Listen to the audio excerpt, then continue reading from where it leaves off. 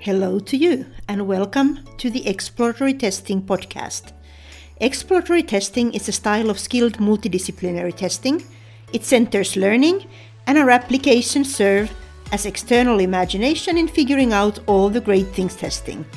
Here I am, your host Maaret, broadcasting perspectives, collecting ideas and stories to share. Be sure to share this podcast. Now, on to today's episode.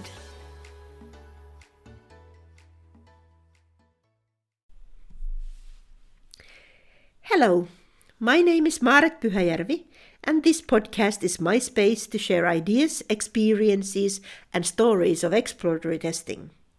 Welcome to episode 2 of the Exploratory Testing podcast. Recently, I've been thinking about the answer keys to testing an application. Just think of it. What if we knew all the bugs we are supposed to find in advance? The idea feels a little silly, as the whole premise of testing is that we are looking to know ways the software failed that we didn't anticipate quite as such. If we did anticipate the failures, we would address those in the first place while making our changes to the software. So while an answer key doesn't exist for real, it sort of exists in our minds with the versatile ideas of all the things we should be trying out within all the different kinds of testing boxes we use to split our testing work. In the last months, I have put significant effort into teaching exploratory testing. My personal preferred way of teaching is to test together with whomever I am teaching. Different applications, test targets, allow me to teach different lessons. Building a new testing exercise is exploratory testing in itself. I might first give myself a little time alone with the application, seeing where that leads me. Then I invite people to pair with me on the application, and I see how a lone focus from someone else changes what I end up doing with the application. I pair with multiple people, usually multiple sessions per person, and come to a place where I think I am feeling comfortable with the application, including having that answer key to all the problems we have found in the sessions. After that, I move to teaching in an ensemble, a group of people. Every new session that I do with the test target, it's bringing out new insights to add to my answer key to what secrets the software is holding. Some of my test targets I've now tested with hundreds of people. In addition to building the answer key to the bugs the test target holds, I have also built ideas and theories of how I would approach the testing to optimize it under the constraints of being realistic about the fact that the answer key doesn't exist, and instead we need other ways of triggering ideas to find all the relevant problems while avoiding wasting time on problems we would not consider relevant. If there is one thing that I have learned watching thousands of people test since I started pair and ensemble testing, it is that people overemphasize problems and underemphasize relevant problems. With just this one application I used to create my exploratory testing foundations course for the Exploratory Testing Academy site, people already fall into 3 major traps.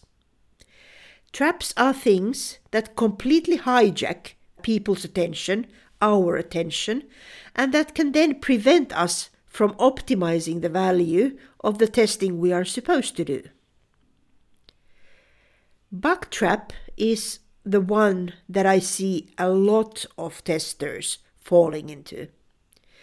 With a very little application, depending on where you start, if you find a bug early with just one tiny piece of functionality, you may still find yourself investigating that bug and looking for others just like it. While this bug may be important, or while bugs in that category may be important, these bugs are still also time-consuming, and they might be blocking our progress on coverage on something even more important. They may, and often in my experience do, completely throw us off from a balanced testing of different or even the most important functionalities.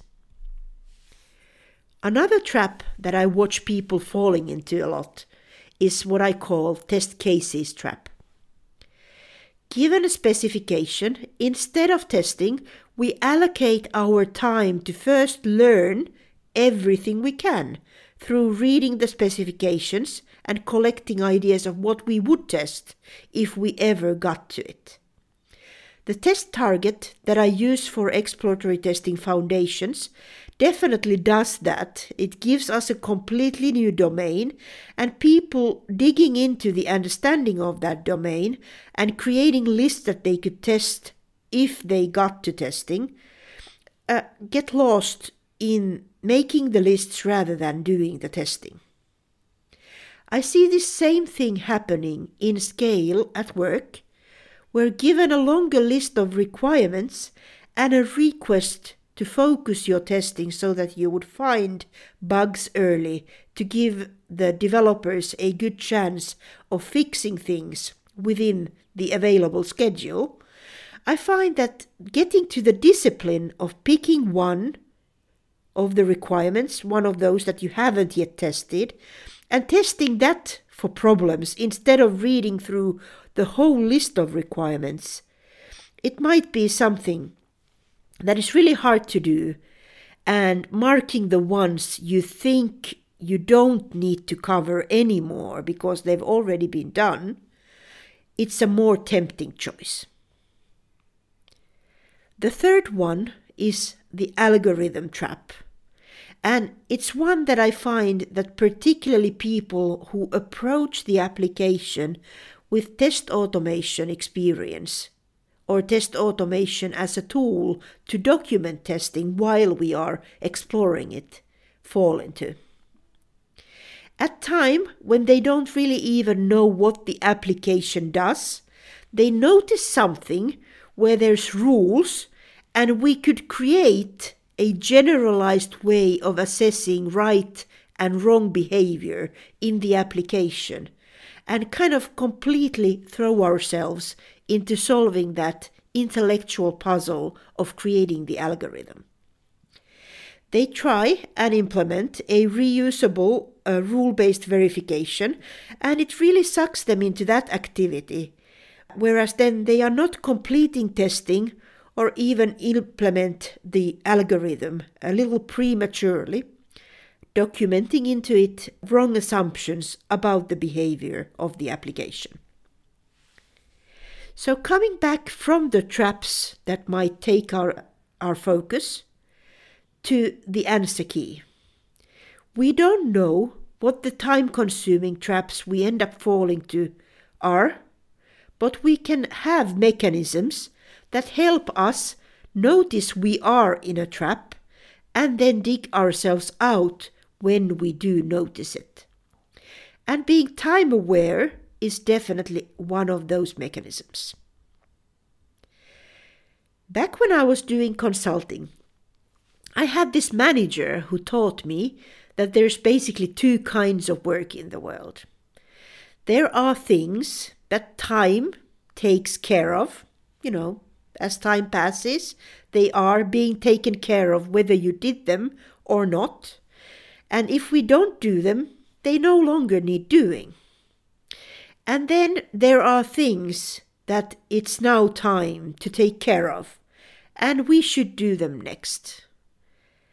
Testing is the kind of work that doesn't truly end anywhere. There's always more things we could check and cover. And we choose what things we take care of, and we choose what we let time to take care of from that complete list. Important bugs early, if we find them early on, they get fixed. Important bugs later, they get deprioritized whenever it's possible in the project and the organization. And this is why we need to optimize the value of our work by being time aware.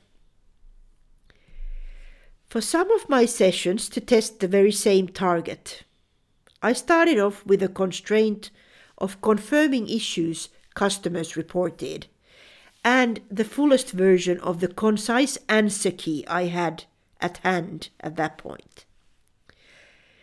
Watching the group, seeing how much easier it was for people to figure out what the application did, but also completely see the material given to them hijack all of their attention was kind of fascinating. It's also a great reminder that while we could start anywhere with our exploratory testing, any constraint that makes a nice start, we can probably still give more time for our test targets with other constraints, giving them the chance of revealing more sides than what we see with a single constraint. If we don't accept that our collective job in doing testing is to know and obviously share with others the things that no one told us. Software is holding secrets from us that must be revealed, and that's why we are testing. There will not be a full list of requirements. There will not be a full list of use and misuse cases. There will not be a full list of suspected bugs. The lists come about when we spend time with the software and we give it a chance to reveal its secrets. I wish you enjoyable exploratory testing and hope to have you back for the next episode on whatever inspired me to share then.